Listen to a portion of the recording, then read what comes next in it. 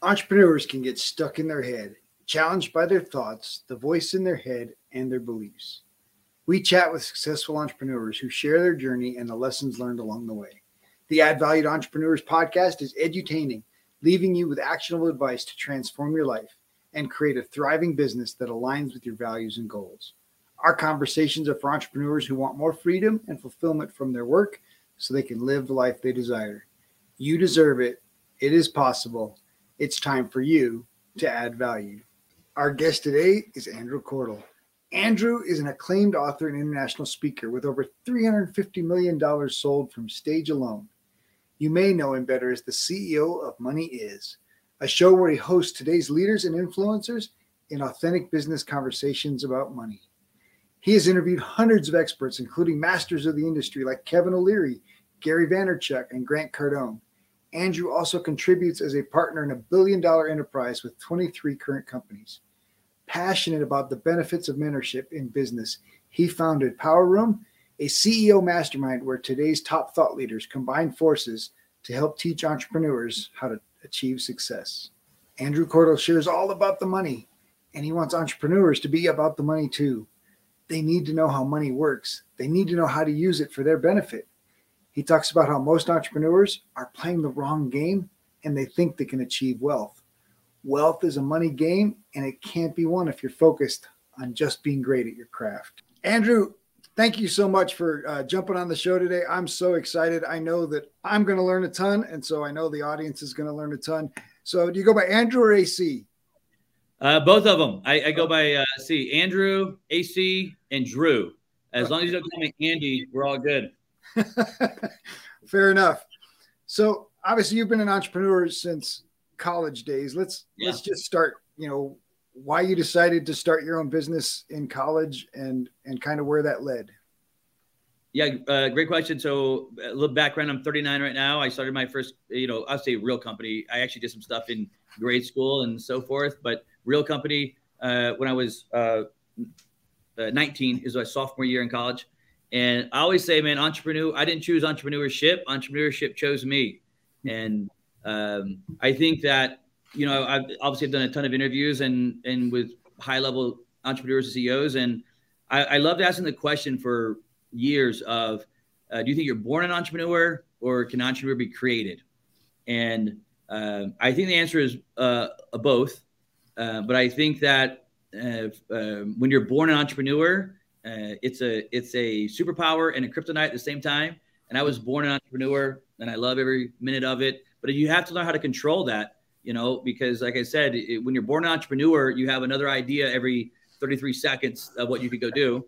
And when you're young, getting started as an entrepreneur, if you don't know how to throttle that, it can actually bury you. Your superpower can actually bury you. But as you grow and get bigger in business and have more staff, more team, more network, you can actually then exceed in your superpower because you have the ability to expand and do more and open more companies that are there. So, but I started when I was 19 years old as an entrepreneur, man, or entrepreneurship chose me, I should say. Nice. So let's talk a little bit about what you did. Yeah. So a quick story. I got my first job my freshman year at UPS, and I was just throwing boxes after college. I went to daytime college, and then in the evenings, I would go to UPS and just for 5 hours throw boxes. And it was my first job as well that I had when I was 18. My dad had worked me like a mule growing up, but it was for him basically. It wasn't for like a company, And so it was really my first job, and I got it, and I was thinking it did not take me long to realize me doing the same thing over and over again is not going to be a good career path for me.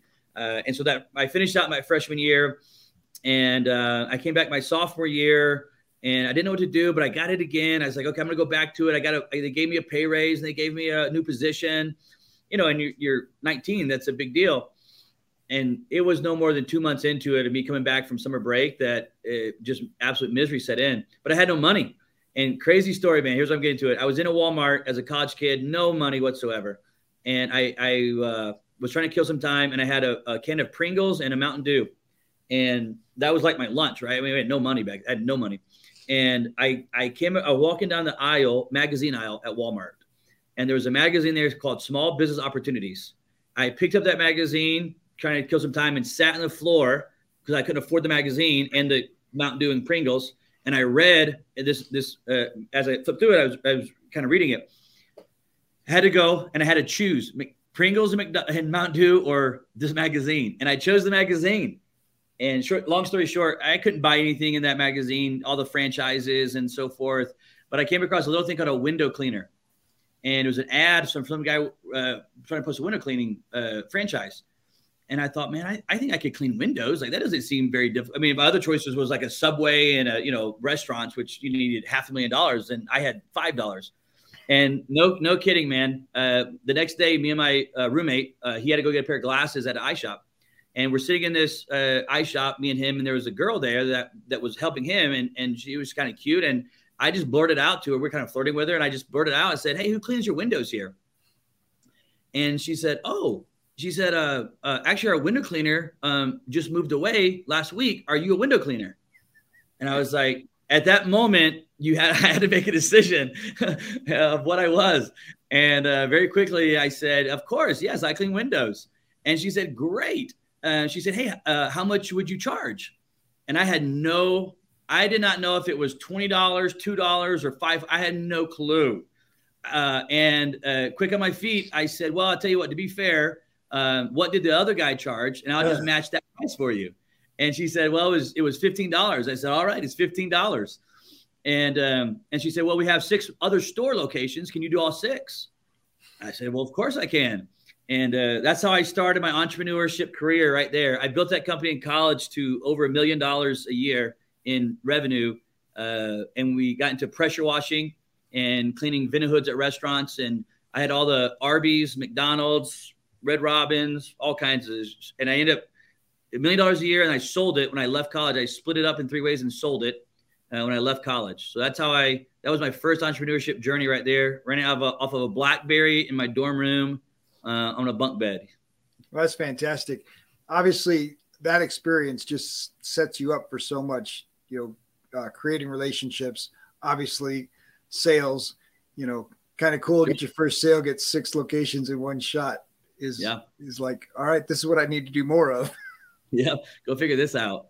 And I went on that journey, man. So we built it, and then same way is how I got into pressure washing. Was I was cleaning Arby's, and the district manager came by, and this was like 3 months into me starting my company, and he said, "Hey, on your flyer, I printed from this is early 2000s. We printed it right on from my computer at my dorm room, little half 5x7 flyers, and 1 pages, and cut them in half, and we had passed those out. And he said, hey man, he brought it out to me, and he said, on your flyer, it says that you power wash. And he said, I need to get all my buildings power washed. And he said, can you do that? I didn't even have I didn't even know that we put it on there. And so I said, well, of course we power wash. And I went and rented a power washer from a Home Depot and did a store. So, part of entrepreneurship is, for sure, is the ability to, that you're willing to take risk. You have to, as an entrepreneur, be willing to take risk. Every business I start, like I said, me and my partners here have 23 different companies, and every single one of them is full of risk. But from the very first one in window cleaning, it was full of risk, right? That's part of being an entrepreneur. And that's where I always say that when you're born an entrepreneur, I think is uniquely enough, that part seems to be a little bit easier for other entrepreneurs, because when you're born an entrepreneur, I'm willing to go to zero. Like, I've went to zero. I have lost everything, and I got right back into entrepreneurship. And when I lost everything in 2008, my mom and dad are both school teachers, and both of them were begging me. I have my degree in education, and both of them were begging me just to go let them get me a job at the school and be a teacher and coach. And I couldn't. There was nothing in me. I would be selling myself short, So even when I lost everything, went to zero, I went right back into business, 2 months later. Yeah. So obviously, between college and after selling your window washing business, you got into real estate, and that's what crashed in 2008. Yeah. So how did you become the phoenix that rose from your real estate ashes?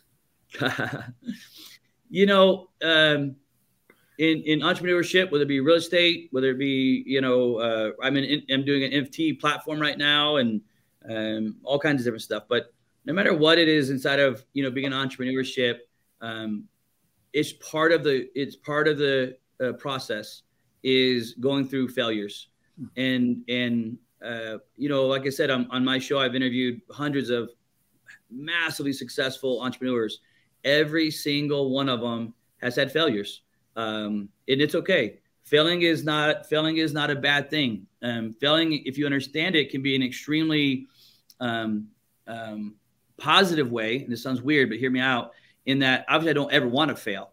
But when I fail, I have a mindset and a viewpoint of it. When I failed at whatever this thing was, that it could be, that in that failure is where I can expedite my learning process, my growth process is inside of a failure. When you fail, it puts you in a unique position that you can either expedite growth because you're so vulnerable, you're so open, you're so real with where you're at right now, that if you get to that point, it allows you to grow and learn at a very high rate of speed of what you just went through. When you never have those failures, you can still learn, but it's a more drawn out process, and it could be years and years of learning. But through a failure, you can expedite a learning process because it's real to you. You can learn from a book, you can learn from a teacher teaching you, but there's no greater teacher in the world than failing and learning through that failure of what you can be done. So as an entrepreneur, I said earlier that part of being an entrepreneur is willing to take risk, but also part of an entrepreneur is with those risks comes failure sometimes. But in those failures, the silver lining is you got to think about what you're getting pressed down and multiplied on top of through that failure. If you look at it that way, again, that goes into mindset. A lot of people right there, as you know, that's where they quit at too, right? When they have that failure, that's where the quitting stops, or the quitting starts at. And for me, failure has been a growth spot for me. Well, I think there's two areas that entrepreneurs have to shift that mindset that are very similar. And I think failure is one, and it's a learning opportunity. And I think conflict is another that we look at typically negatively. But if you view conflict in a way that this is an opportunity to learn and grow and take our relationship to another level or blow it up, which sometimes happens. But I think those two things culturally have a negative stigma, but they can be very positive if you allow them to be. And that requires the mindset of I'm pushing through to the other side. Yeah. I mean, that first, let me go back to your point of conflict. That was a very long journey that I had to go down of, I hate conflict. I'm a people person, and I want to make people happy. I want to make my team happy. And a lot of entrepreneurs are like this. That's just kind of our DNA of who we are. And conflict, even today, it still is a difficult thing when you talk about conflict of relationships and conflict of staff and conflict of even your partner, business and personal partner. Conflict has that negative stigma that you're talking about. But inside of it, if you can just have the crucial conversation, which is a great book, it enables you to expedite the growth again. It's amazing that through the trial, through the conflict, through the journey, through the process, through the failure, is expedited growth if you go into that with that manner. Absolutely. All right. So now you've turned a corner. You thought real estate was the vehicle, but really you made a whole different shift that you're no longer focused on the vehicle. Can we talk about that? Obviously, money is your game, and you believe that entrepreneurs need to have a different mindset about money. Yeah, for sure. Because this really hit me after I had some money. I wasn't where I was at yet, and I started teaching a lot and teaching. And as I was watching the room and understanding the psychology of people, and they were people that were all trying to get started in entrepreneurship or real estate investing, and I had the unique ability to do it or opportunity to do it for years and years and years by insane amount of time and hour on stages. Probably some of the more hours in that time frame than majority of all speakers in the world out there. And while doing it, because I'm a constant learner, constantly. And while teaching, I'm sitting there learning and watching people, understanding what do they do and why do they do this. And is when I really came up with a concept that probably has helped me the most, which is I think entrepreneurs get confused on what they're really looking for and go back to negative connotation of conflict and failure. There's a massive negative connotation on money. And entrepreneurs, if you stop and think about it and you want to just get as real as you can, the reason that entrepreneurs are willing to take this risk, the reason they're willing to quit their job and go out here and do this thing, they're willing to put all their money up and be willing to lose it all for the opportunity to succeed.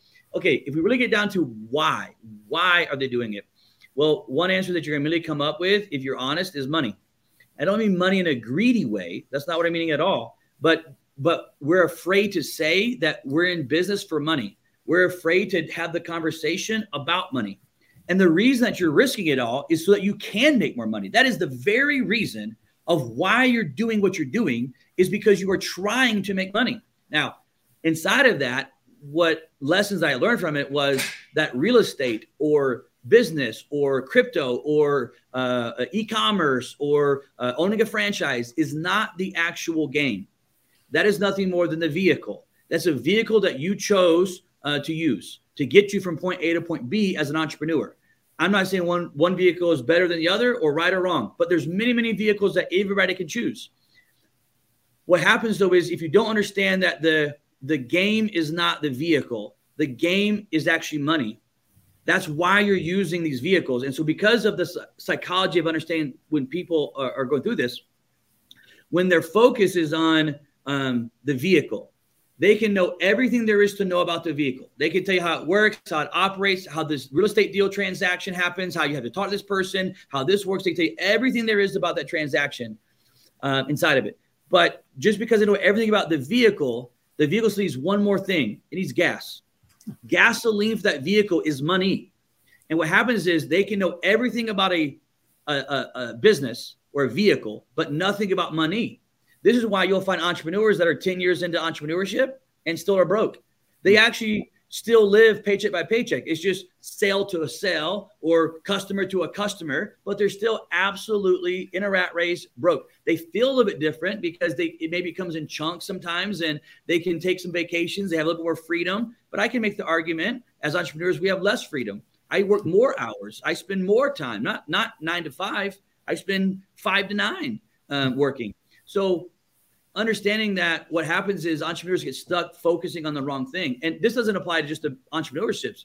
To give you maybe a clear parallel to your listeners, think about it from a doctor. I cannot tell you how many doctors I've met with that are experts at their field. I mean, they are great at what they do, but they're horrible with money. Horrible with money. Dentist, great at a dentist, horrible with money. Okay, why? It's the same concept. They focused on the vehicle of how do I be a great dentist? How do I be a great doctor? And they became great at that. But what they really wanted to be great at was actually money. That's what they actually wanted to be great at, but they never took the time to learn money. They never took the time to learn the rules or the game or the game pieces of money. Instead, they focused on the vehicle, dentist, doctor, business, entrepreneurship, real estate, crypto, all those things. And so for me, the massive shift was when I said, wait a second. The truth of the matter is when I go into my inner core, the reason I'm willing to do all this stuff is because I want to make money. Now, again, not in a greedy way, but I want to make money because I want to make a difference. Now, this is how the whole Money Is show, the show that I do, was birthed, was going on this journey.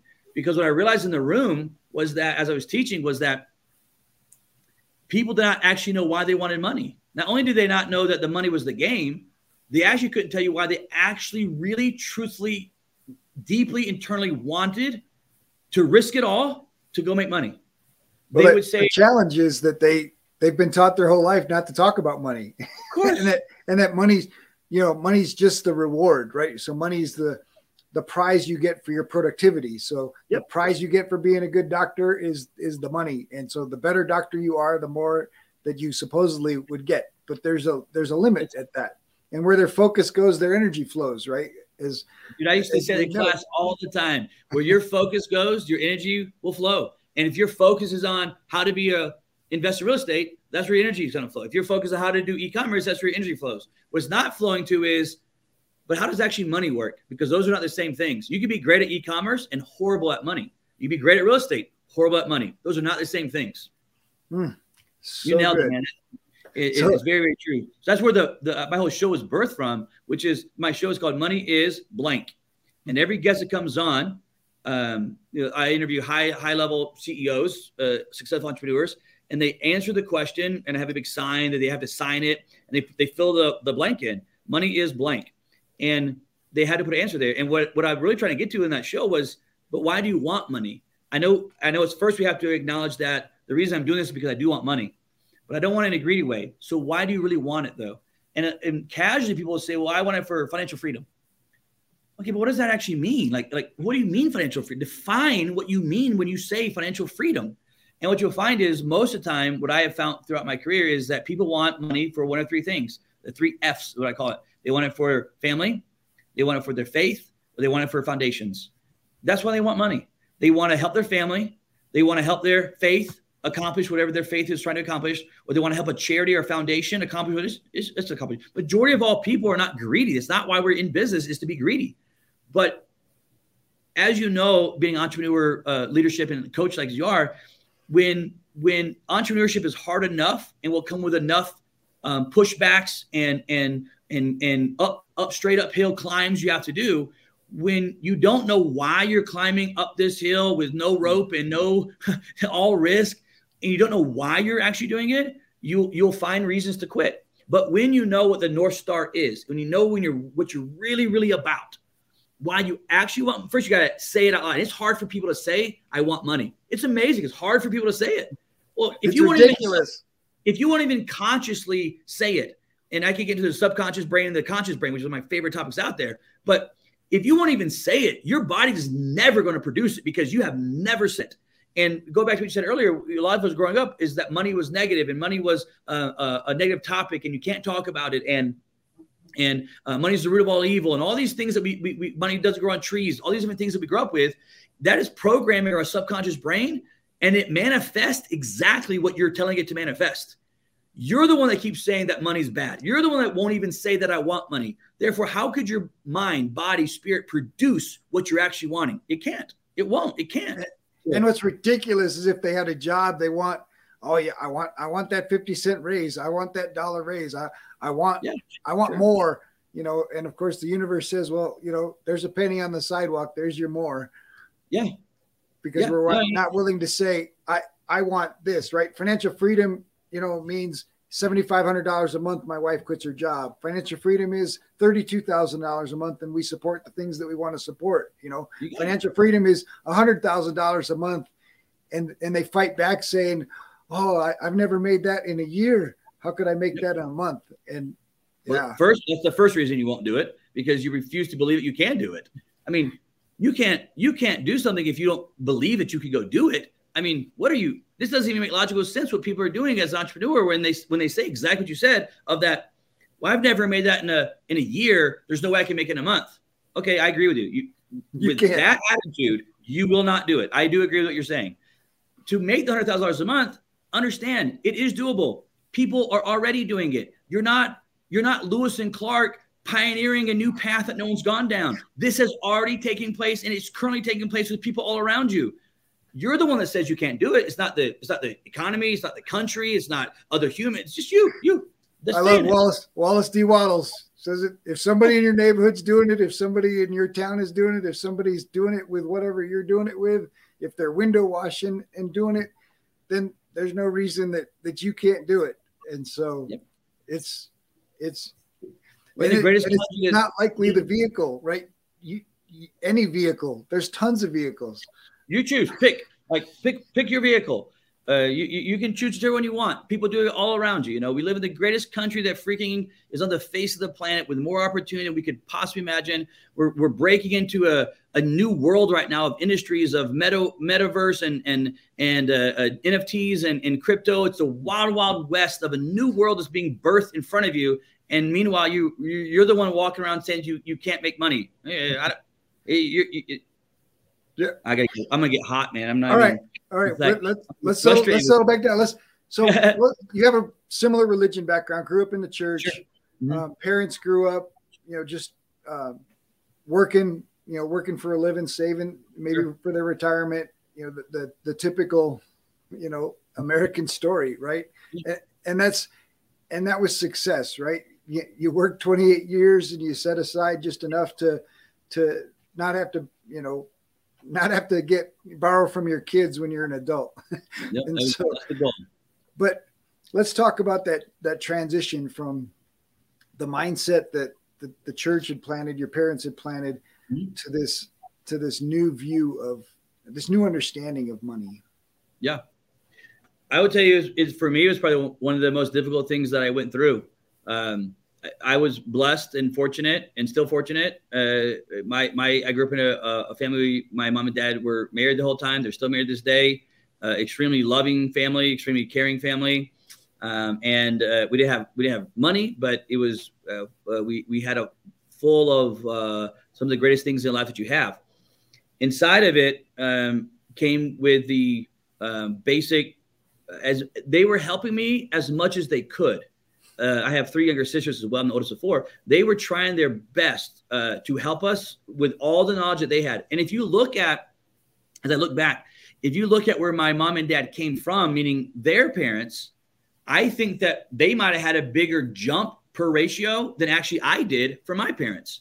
I mean, Wow. where they grew up was even a totally different concept, and how they grew up was totally different, and from that family lifestyle. But they helped me as much as I can. What happens, though, is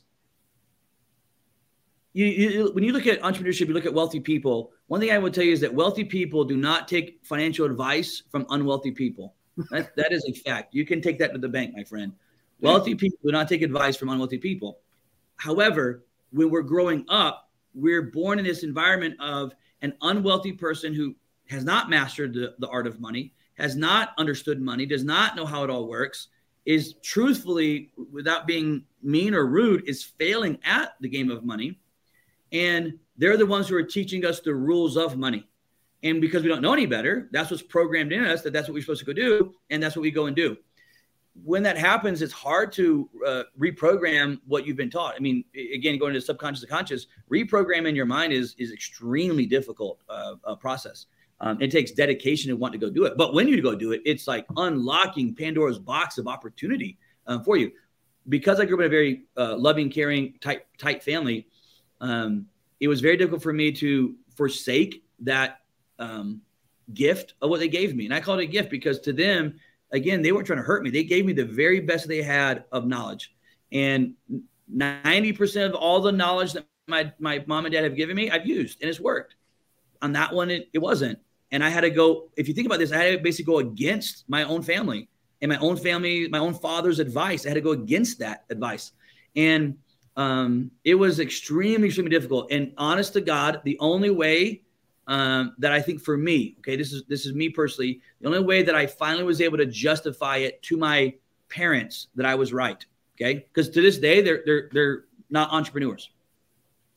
The only way that I was able to justify to my head that I was right when it came to money after kind of forsaking and changing my mindset was several years ago. I retired my mom and dad from teaching, and I paid my mom and dad's house off. I bought them new cars. I paid their bills. I gave them a monthly stipend, if you will. And my dad just this year turned 62.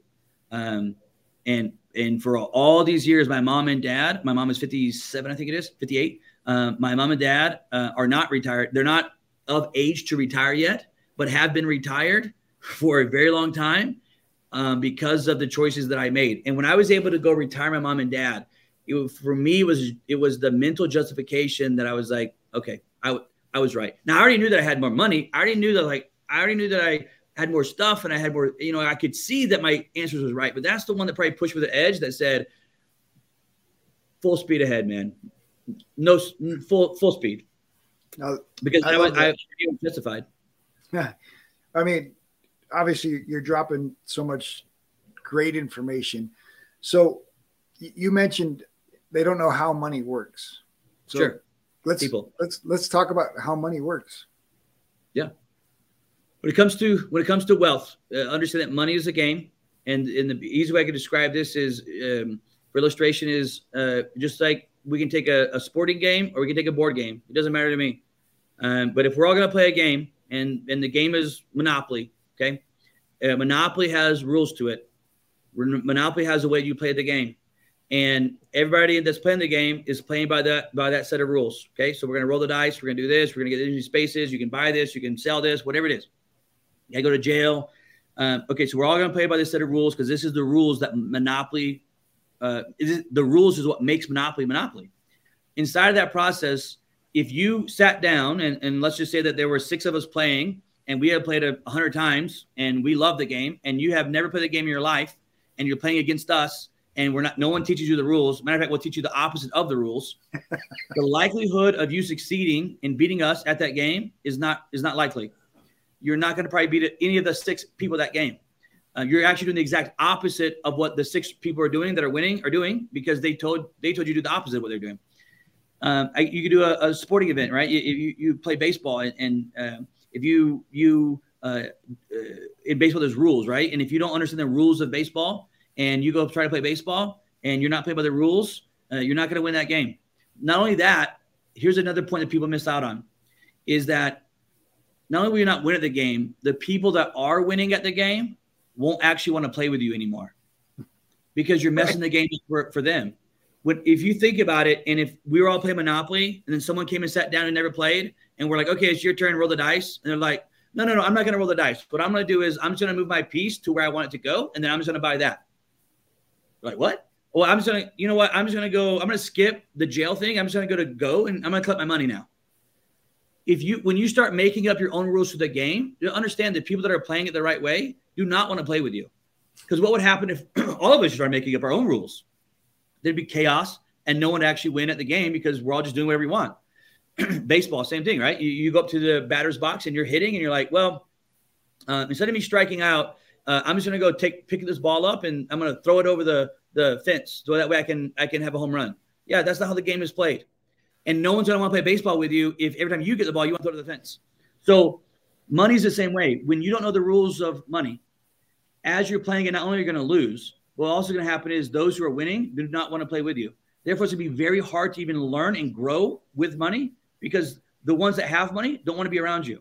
So understanding the rules of the game is extremely important. That's the first thing to understand. If I could break it down into simple 3 rules, if you will, I'd give you 3 rules. And underneath it, there's many subpoints. But the 3 basic rules of money are simple. You have to understand how to create money. You have to understand how to keep money. And you have to understand how to protect money. Now, I'm fortunate and I hang out with and am friends with very, very, very wealthy people. And any of those people that I talk to, I guarantee you all of them know how to do those 3 things. They know how to create money. They know how to keep their money. And they know how to protect their money. When you talk to the average person in America that's working a job or trying to start an entrepreneurship, or even is doing some entrepreneurship, they've been in it for 9 years. If I sat down with them one-on-one and said, hey, tell me how you keep all your money.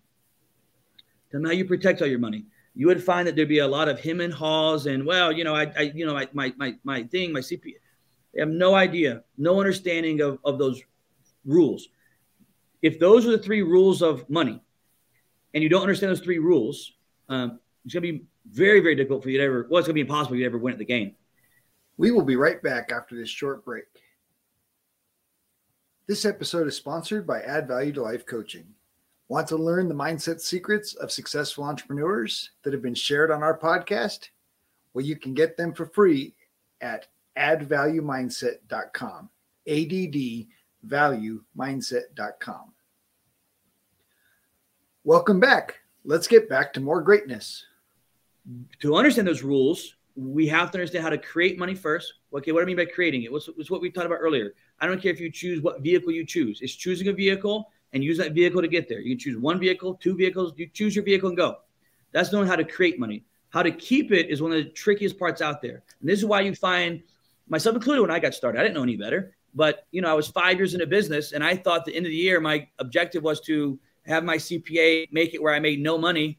And my balance sheet showed that I lost money last year in business, so I wouldn't have to pay any taxes. And now I'm winning. Well, riddle me this, Batman. If your tax return says that you have no money because you spent it all on random deductions, so you didn't have to pay anything in taxes, how much money? No money. How much money? You're still at the same part you started at the beginning of the year. But you won because you beat the IRS. You're playing the wrong game, man. It's the wrong game. But what happens is it gets programmed in our head as entrepreneur, like, oh, sweet, man, I made this money and I stuck it to the government. I didn't pay the government any money. Look at me. Right. I want to pay tons of taxes. Yeah. The bank statement says zero. So understanding how to create it and keep it is a big, big difference in life. And when I say keep it, think about this. You talk about keeping money. In class when I would teach, I'd always give the example. How many of you ever heard the news and news outlets? It doesn't matter which one. They'll talk about periodically. They'll talk about so-and-so made X amount of dollars, $100 million, and paid nothing in taxes. And you sit back and you think, wait, what?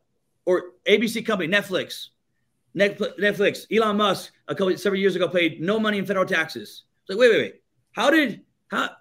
Netflix paid nothing in taxes that year? Well, how are these companies able to do all this different stuff? Well, here we were sitting there, and I'm like, man, if I make 80 grand in my business, I got to pay 30 of it. And here's this guy making 80 million and paying nothing. When I started to question that concept of how a lot of that is working is where probably the most of my wealth began to change. And right now there's a very popular story that you can go read, Google it right now on PayPal's founder, Peter Thiel. And Peter Thiel, you go read the articles. This is all over the internet right now. The government's actually trying to stop it. Thankfully, they didn't pass the bill. They literally just voted on it last session, and they did not pass it. But Peter Thiel turned $2,000 investment into over $5 billion of tax-free wealth. Now, when you think about the concept of tax-free, I don't think people understand what that freaking means and entails. When you see, if I make $1,000 and you make $1,000, but you spend your $1,000, you still have zero. But if I make $1,000 and I keep my $1,000, I have 1,000, you have zero. So creating it is not the only step to the game. It's knowing how to create it and keep it.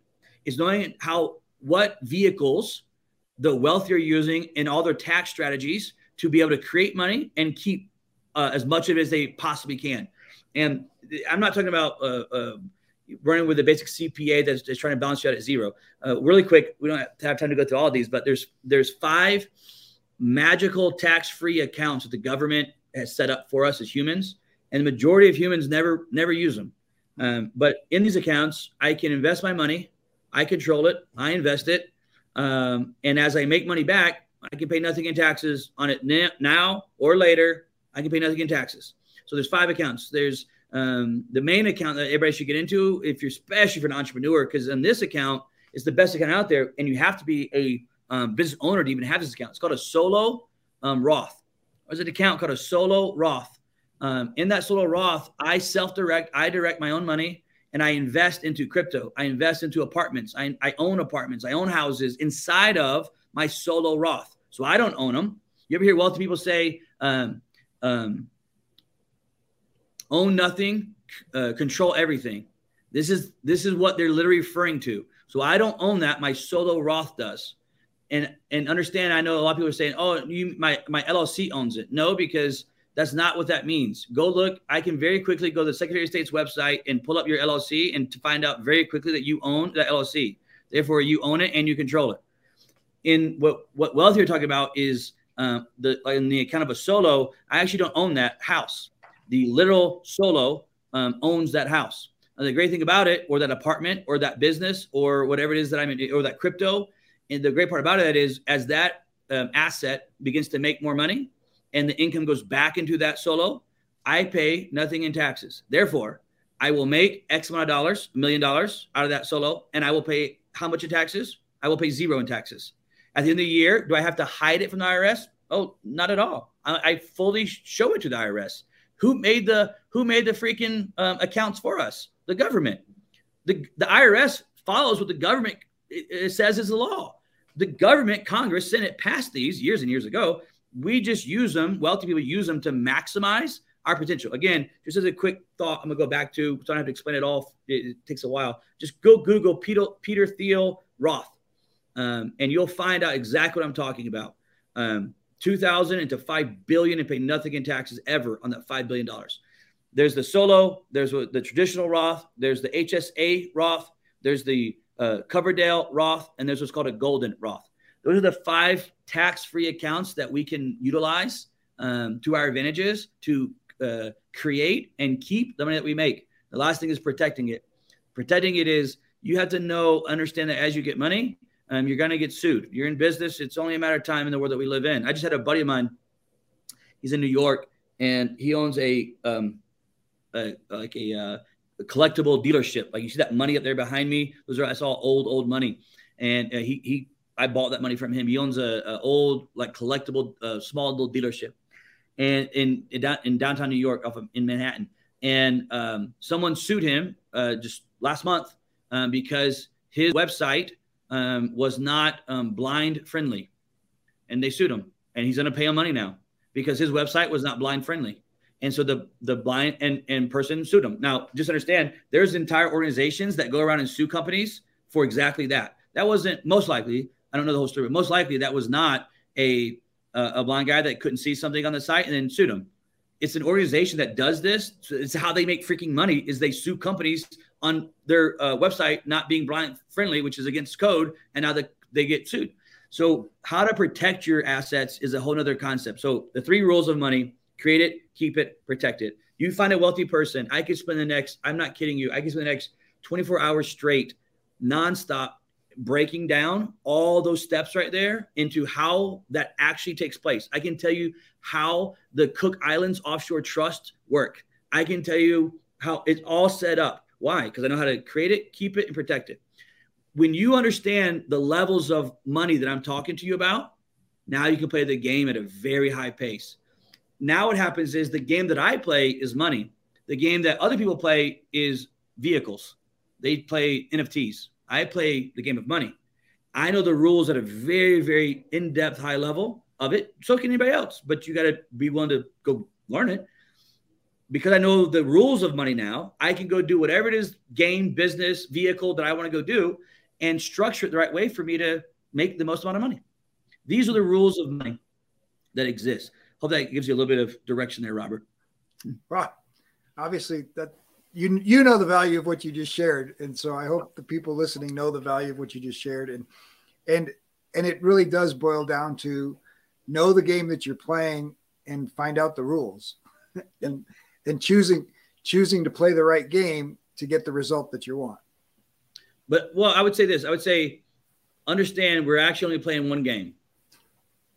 There's only one game that we all play. It's money. Now we can, if it offends someone that they don't want to say they're playing the money game. I don't walk around telling people I play the money game, but I'm very real with myself. That's the game that I play. Why else would I be in business? Like, it's not a nonprofit. I didn't open a 501c3. I opened up in a capitalistic country. I opened up a business for the purpose to make money. I'm not talking about ripping people off. I'm not talking about gouging people, but I understand that the game is actually money. The vehicle could be whatever you want it to go be. But the game is money. What most people miss is they never play the actual game. They're just tinkering in the garage on a vehicle that will never work. Just like maybe your dad did, my dad did. They had some old car out there and they just tinker on it. And they've been there for 12 years tinkering this car. It ain't going anywhere. When they pass away, I'll have to bury him with the car in the gravesite so I get rid of it. And most people in business is the same thing. They're just tinkering with the car. They're tinkering with the vehicle. They don't understand the game. The game is money. The vehicle can be whatever you want it to be. So good. So obviously, I think you agree with this. Let's talk a little bit about the power of contribution and its role. Give me contribution. I could go different ways with it. Tell me what you're meaning by when you say the word contribution. Give me context around it. Just supporting what you mentioned earlier, the 3 F's, right? The family foundation yeah. So contribution, obviously the thing outside of you is the opportunity that you create. For me, I always found it fascinating that the church still perpetuates this, the love of money is evil, money's bad to have around, and yet needs to be sustained by givers that The better givers are the ones that make the most money. And so we create this dynamic that really long-term isn't sustainable. No. And I'm going to go on a rabbit trail here with you for a second, and I'll come back to contributions because I'll speak to the religious side of it for a second. I grew up in a very religious home. I would still consider myself, I'll use the word religious, probably not the right word. But even today. However, what happens is, and all religions are different, but I'm going to talk about just the one that I was, because that's the one that I know, because that's what I grew up in, is that, again, money was, they love to use the verse, money is the root of all evil. And even if they ever actually get it right and say that the love of money is the root of all evil, and then dive into the word love and agape love and so forth, we could all break into that concept. I go deep as you want to go into that concept. But what happens is it presents this idea to a lot of people that grew up in religious homes like this and communities and churches that almost a sense of the poorer that I am, the more spiritual I am, because money is the root of all evil. And so if I have a lot of money, I must be an evil person. And it's kind of the connotation of what it gives. And it's not true at all. It's not what it says at all. But to get off that verse, and I'll talk about another topic here. Two things I'm going to bring up to you. Number one, if you actually study in the New Testament, Old Testament, the number one talked about topic in all of the Bible, you know what it is? Money. It's money. Now, and a lot of it's about wealth. Yep. Now, most people when you tell them that, they immediately will argue and say there's no way it was about the Great Commission. No, it wasn't. The number one most talked about concept in the Bible was money. And if you choose to be a religious person and you do believe in God and you do believe that God wrote the Bible, then you have to ask yourself a rational question that said, well, if you believe all that stuff, then why would he take so much time talking about money in the one book he gave you? Because that's what he chose to do. He chose to talk about the number one thing.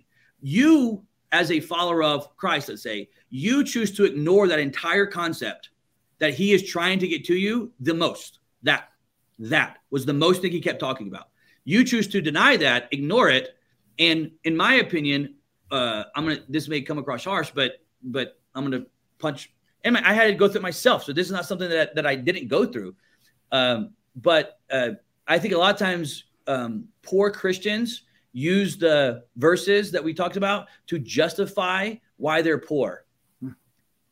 They justify why they haven't succeeded. Well, the reason that I don't have money is because it's the root of all evil. Okay.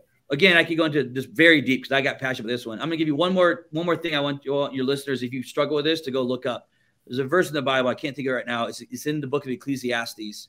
I can't think of it. I think it's chapter 3, verse 23. Don't hold me to that, though. But it's in Ecclesiastes. And in the book of Ecclesiastes, there's this one little verse that you're going to have trouble with justifying. And in that verse, it says, but money answereth all things. Now, in the same book that you're reading, trying to tell me that money is not important, it literally says in it, which you're choosing to believe, which I believe, don't get me wrong, I believe. It literally says, but money answereth all things. But you don't want money, but it does answer all things. And I'll prove it to you. You want to solve world hunger? Okay. You know what you need? Money. You want to take your family on vacation? Okay. You know what you need? Money. You want to retire your mom and dad because you love them? No problem. You're going to need money. You need your daughter or son has a heart problem and you got to go to the best specialist in the world. Okay. You got to have one thing. It's called money. You can go on and on and on. All those things have to do. I'm big on contribution. I'll shift to that. In contribution, I work a lot with a guy named Tim Ballard. And Tim Ballard is the founder of OUR, Operation Underground Railroad. And in it, he spent his whole life rescuing women and children from child sex slave. And I donate money. I raise money for him for the cause.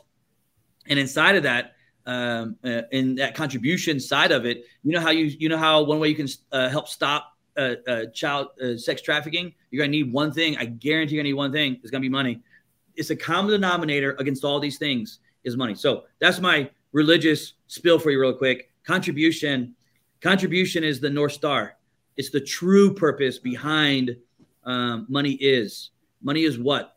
Money is blank. Put your word there. What does money mean to you?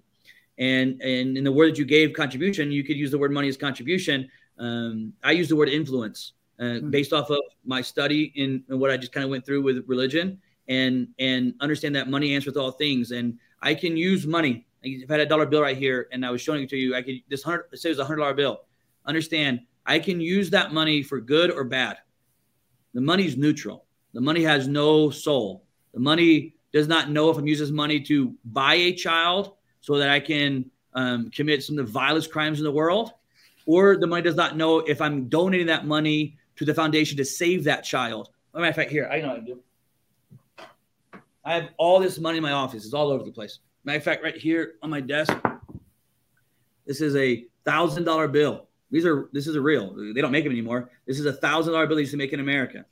This right here is a $500 bill. They don't make them anymore. I have all this money and old money and so forth all around the room. But this right here, if I can show it to you, this right here is a plaque with money on it. And that money's from Mexico.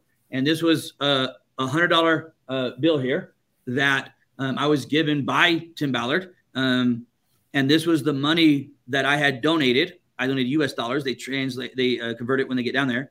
And this was the actual one of the $100 bills that they used to rescue these children. And they create sting operations. And then they will use my money and other donors' money to pay the bad guys to take all the kids with them. So you talk about contribution, right? What money is. That money right there, that $100 bill from Mexico means more than that right there, which is way more than $1,000. That is worth way more than $1,000. But in that note inside of it, my producer here said it's Ecclesiastes chapter 10, verse 19. Yeah, that's the verse there. And on contribution and going to what money is, I say that money is influence because that was my influence. I chose to use my money to influence the world for good. Money is influence. There is now several children, and I don't want to get gruesome here. There are several 8-year-old, 9-year-old, 7-year-old, 10-year-old boys and girls that are not getting raped today because I chose to use my money to influence something for good. You have to understand what you really want money for if you want money. To be successful entrepreneurship, you have to know why you really want to be successful at it, because entrepreneurship by itself is hard enough. But when you know the North Star, and I know that I'm going to use my money to influence the world for good, and I know as I make these decisions in business that I'm going to take this money and I'm going to donate it and I'm going to use it to have a 9-year-old boy or girl stop getting raped by some vile creature of a human in this planet who's never experienced love as a child. Now business becomes a lot easier because you understand my North Star. I understand what real money is about. Therefore, when bad times come, tough decisions come, those conflicts come, those failures come, it's way easier. It was never about me in the first place. It was about me taking this and giving it to the good of the world that we need. That is what money is for me. Money is influence. So good. That's so fantastic, and thank you for sharing. For me, the other piece of that is the energy that creates, and sure. And how that, for some people, money is just that, the piece of paper, right? The reward for the work, right? The compensation for the do good, receive what you deserve, right? We hard work, you get paid, right? Hard work, get paid, those same kinds of things. But the truth is, when you give and you put that money out, it creates this energy flow that comes back. Well, I have obviously all the shows I've done, there's been some incredible words given. One of my favorite words for money is energy.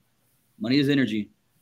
From the basic concept, understand that for me to make that money that I showed you, I had to expend my energy.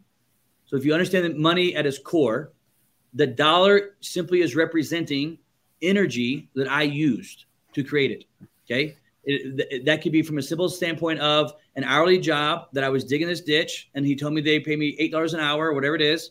I expanded my human energy, my bodily energy, to dig a ditch for an hour. And in return, that $8 they gave me represents stored energy of my life. That's what that is. It's stored energy. We only use the dollars right now as a way for convenience of use between people, humans, for interactions. But when someone gives you money, when I donated that money to this cause, what was I really giving them? What was I really giving them? My life. I did my life. Because I had to give my time, my energy to this, to go get this, so that I could give it, so that someone else could use it to go get the children. What was I giving those children? Dollars? No. Dollars just represents the stored energy of my life that I spent to get it to go save children.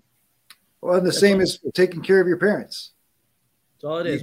You gave your life to your parents in return for, what the value that you felt you received from them. Yep. There's no, having money is one thing. Having joy, or I'm going to use a better word. I'm going to use the word fulfillment. And Robert, this may be one of the best things that we end with and talk about. As an entrepreneur in life, you can choose one or two things as an entrepreneur. And for many years, I chose the wrong answer. As an entrepreneur, you can choose a life of fulfillment or a life of achievements. Those are your two choices as an entrepreneur or as a human, but we're talking about entrepreneurs. Majority of all entrepreneurs out there choose a life of achievements. And I did myself for probably the first 10 years of entrepreneurship, just not understanding it. With achievements, you'll never get what you actually think is there. What you have to choose is a life of fulfillment. Fulfillment is what you're truly looking for in life. It's not actually achievements. And you see what happens when you choose a life of achievements.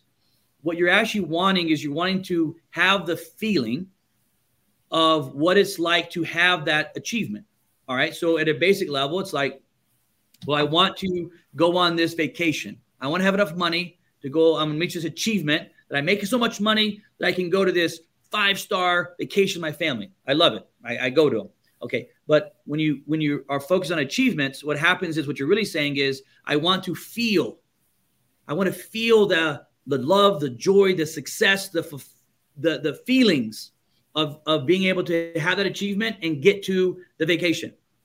Well, but the challenge with that is that's one of those ideas that the success is a destination, right? That there's some place that you can arrive to. Yep. Because what happens is, I spent the first 10 years chasing a goalpost. And every time I thought I got to the goalpost, it moved again. It moved again. And how many entrepreneurs have said, man, if I just make my first million, man, when I make my $1 million, and as soon as you make $1 million, you don't even think about it. You actually will blast through the first million as you get close to it, and you won't even acknowledge it. You won't even take the time to enjoy that you made the million, because now it's like, I need 10 million. And then as you get to the 10, it's like, well, I need $1 million a month of income. And the goalpost just keeps changing. And what happens is you're allowing the world to dictate what success is. That's not your definition of success. That you allow someone else, the world, to dictate, well, if you drive this car, that represents success. If you have this house, if you go this thing, if you wear this watch, whatever it is, if you have these things, that's success. But what happens is there's more things than there is money. You'll never run out of things. There's more things, and there's new things that come up every day. So every time you have money, there's new things that come up. What entrepreneurs are truly looking for is a life of achievements. A life of fulfillment. That's what we're looking for, is life of fulfillment. What they mostly choose is achievements. What you should be choosing is a life of fulfillment. Fulfillment is not about money, but will money come with fulfillment? In most entrepreneurs' life, the answer is yes. The answer is yes. Because for most people to feel, as an entrepreneur, for me to feel fulfilled in life, and that I've accomplished my life's purpose, that would have to include money in my life for me to feel fulfilled. So it's not that I'm trying to get you to forsake money or not have money, but I want you to understand that money is not the answer for your feeling of success. What's the answer is you choosing a life of fulfillment. I got here at my office this morning at 6 a.m. and I go through my morning routine. And in my morning routine, I'm on purposely choosing a life of fulfillment that day. I choose a life. Hold on a second. I want to get very real with your people. This is my planner. And I built this. I used a ton of planners, and I eventually said, screw it, I'm going to build my own. And I built my own, very detailed. It's my life of what I do every day. Inside of it, I have this thing right here. And every morning I fill this thing out. Let's see if I can move over here. Every morning I fill this thing out. And it talks about, right up here, it says, my morning meditation, right there. I go through these certain things. And one of the things that it says right here is, how do I want to feel today? It does not say what I want to accomplish today. It does not say what are my goals for the day. The first question I ask myself in the day when I get to work is, at the end of this day, how do I want to feel today? And what happens is when I choose how I want to feel, my subconscious brain will start producing that feeling, and those relationships and my thoughts and my movements will drive, because that's what I'm telling my body that I want, how I want to feel today. Now, if I spent, you know what today's word was, Robert? I'm going to put up so you know that I'm not lying to you. Today's word for how I want to feel was that word right there. That word? Almost see it. Loved. Oh, nice. Loved. Today, I when I was at the office, we have a party today at our. Right, actually, we got this podcast. We have a big party for my team, and I ask myself the question every day: how do I want to feel? I think through the day, and I go with my heart or my gut of whatever the word that comes up, pukes out of me, is the word I go with. And as I said today, how do I want to feel? I thought about my team, my staff at the party, and I said, I want to feel loved today. Therefore, if I end today and I feel loved, will I live a life of fulfillment? If you lived a life and you felt love, you'd be fulfilled. Absolutely. I choose fulfillment over achievements. And that my word changes every day. Every day it changes to however I want to feel that day. I don't allow money or achievements to dictate my feeling as a human. My self-worth is dictated, controlled by me. Today I feel loved. I love that. Yeah, so good. I mean, it brings it back to the journey, right? Because it really is. If you're not finding enjoyment in the journey, then you're on the wrong route. And you need to choose a different. Well, I can tell you, if you're not loving and to the greatest moments of loving the journey, you're choosing achievements. Achievements has nothing to do with the journey. Achievements is the exact opposite. Achievement says, screw the journey. I'll take every shortcut I can possibly get, and I just want to get to the end goal so I can have this house and this car. All those things will go away. They actually won't give you what you're thinking of. Choosing a life of fulfillment is where you focus on what you said, the journey. And every day, my life is about me enjoying today. I lived many years as an entrepreneur, always about the future. And I always find myself saying, well, once I hit here, I'm going to do this. Once I make this amount of money, I'm going to do this. Once I achieve, I'm going to do this. And what happened? 10 years later, I was still saying the same thing. I was still saying, well, once I get here, now once I do this. That's getting the haves. That's getting the haves before the bees. So I love it, man. I love entrepreneurs. My heart is surrounded by entrepreneurs. I'm a born entrepreneur. It chose me, and I struggle with many, many, many things. And if I could do anything to help entrepreneurs, this is what I want to do, man. I love it. Well, you've dropped a ton of wisdom that if anybody takes action on just one or two things, they're going to change their life. And so I appreciate that. But I always ask at the end, just, you're sitting across from an entrepreneur. You've just had this great conversation over coffee, and you're going to leave them with AC's words of wisdom. Well, I've had many cups of coffee with many entrepreneurs. And man, I'd probably tell you it's what I just talked about. I mean, I could talk to you about money and the accounts, which are so incredible. But I think if I give entrepreneurs one piece of advice, it would be that. It would be, I promise, if you can take the time to choose fulfillment, you will actually get what you're looking for. where you're at now is a mirage. It doesn't exist. It's not there. How many wealthy people do you know that are freaking miserable in life? Choosing a life of fulfillment will actually get you what you're looking for. I would give you that piece of advice and understand what that truly means, and study on that concept. And the last piece that I could give you would be what I said before that, which is know who you really are. Meaning my North Star of contribution. I know what that is. I know it beyond a shadow of a doubt. I understand what it does, how it works.